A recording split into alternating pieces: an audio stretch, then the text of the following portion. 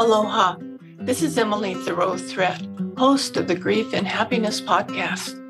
Every Friday, I share with you my love notes, giving you a little something to think about as you navigate through your grief journey, finding happiness expanding along your way. And every Tuesday, I post my regular podcast sharing wonderful conversations with people you can relate to and who offer you encouraging ideas and helpful inspiration.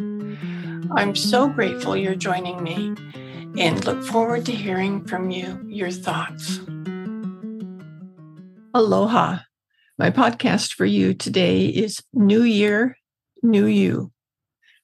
My sister came home from rehearsal at the Barn Theater for A Christmas Carol, frustrated a week before the show was scheduled to open. The little boy playing the part of Tiny Tim's big brother had dropped out of the show. And always wanted to come to the rescue, she suggested to the director that I could play the part. I was about the same size as the little boy, so the costume would fit, and she could bring me to the theater every night. So I was cast in my first play when I was in third grade. Little did I know at that time that this was the beginning of my love for theater and the arts for my lifetime. I felt at home on the stage and was fascinated by all aspects of production. Fast forward 50-something years, and I was standing in my theater in School of Arts. I'd created it in a beautiful 100-year-old building in downtown Bakersfield. I had a lifetime of experience in every aspect of theater and was ready to use it all. Our first show was of our summer children's workshop production of Annie. The packed house and the thrilled children pouring their hearts out on the stage showed me that my dreams had come true. But Spotlight Theater was more than a dream. It was an intention I set before I even knew what setting intentions was all about. Looking back on my life now, I see that I've been setting intentions all along and seeing them come into being. Once I was committed to something in my heart, it would eventually come into being, sometimes many years later. And whenever I dreamed, always turned out to be so much more than I'd imagined. When my husband Ron taught me about the principle of setting intentions, I realized that I was a master at it already. But discovering how it worked, I was thrilled to set my intentions now intentionally.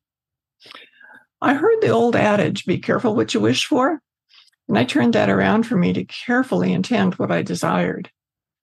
In writing my book, Loving and Living Your Way Through Grief, I started out with the intention of helping my friend Lori with the sudden death of her husband, Chappie. Helping her was my intention, not knowing where it would lead me.